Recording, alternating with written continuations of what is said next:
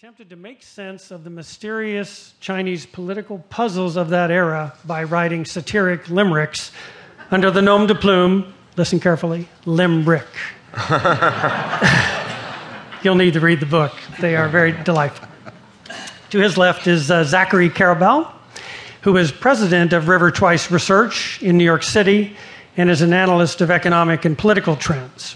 He has a deep background in the investment world and once was portfolio manager of the highly regarded China-U.S. Growth Fund. Zachary is a regular commentator on international affairs and is the author of 4 books. His most recent is called Superfusion: How China and America Became One Economy and Why the World's Prosperity Depends on It. As the title suggests, that book lays out the challenge for both the U.S. and China in their new economic relationship, a relationship that he compares to the special relationship that existed between the United States and Great Britain before World War II. He argues that this relationship cannot, at this point, be undone. And in its review of the book, the LA Times said Superfusion gives us a radical new way to see the world. To his left is Jeff Wasserstrom. Jeff is a professor at UC Irvine and a specialist in Chinese history. He has degrees from UC Santa Cruz, Harvard, and UC Berkeley, and has written and edited several books about China. In his writings, he has straddled the academic and general interest world. He is, as he put it to me before the panel, a historian who writes about the present, which is perfect for today's panel. His latest book out this year falls into the latter category. It's titled China in the 21st Century, What Everybody Needs to Know, which he's plugging right now. As the title suggests, it is a book in question and answer format that truly is essential reading for anyone who wants to understand China. It covers everything from Confucius to Mao, Tiananmen Square to internet censorship. As Jeff points out in an intro to that book, we now live in an era when China has more millionaires, more cities with populations of over 1 million, more internet users, and more skyscrapers than any other country.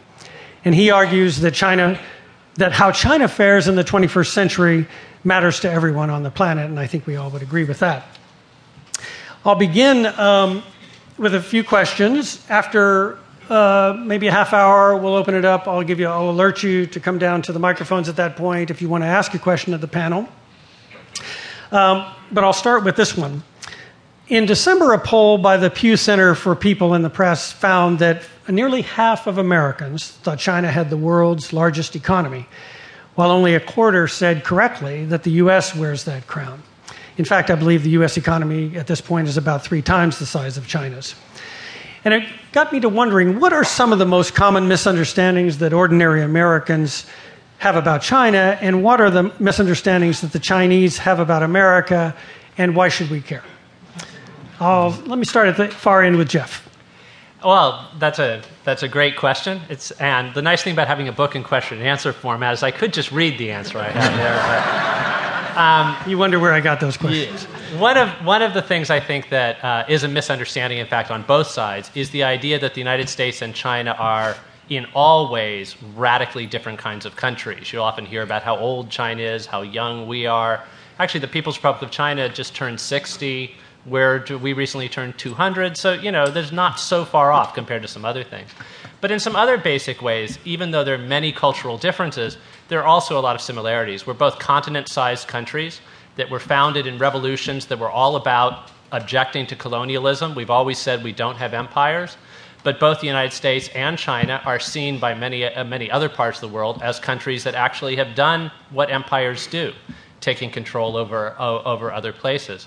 When I went to Sweden, I'll just give one example of another unexpected parallel. I was going to talk about U.S.-China human rights issues and talk about how differently we see human rights issues. And a student radio station was going to interview me before then and said, are you going to talk about what we in Sweden think of China and the U.S. as having in common on human rights? And I said, well, I don't know. What is that? She said, you both have legalized executions.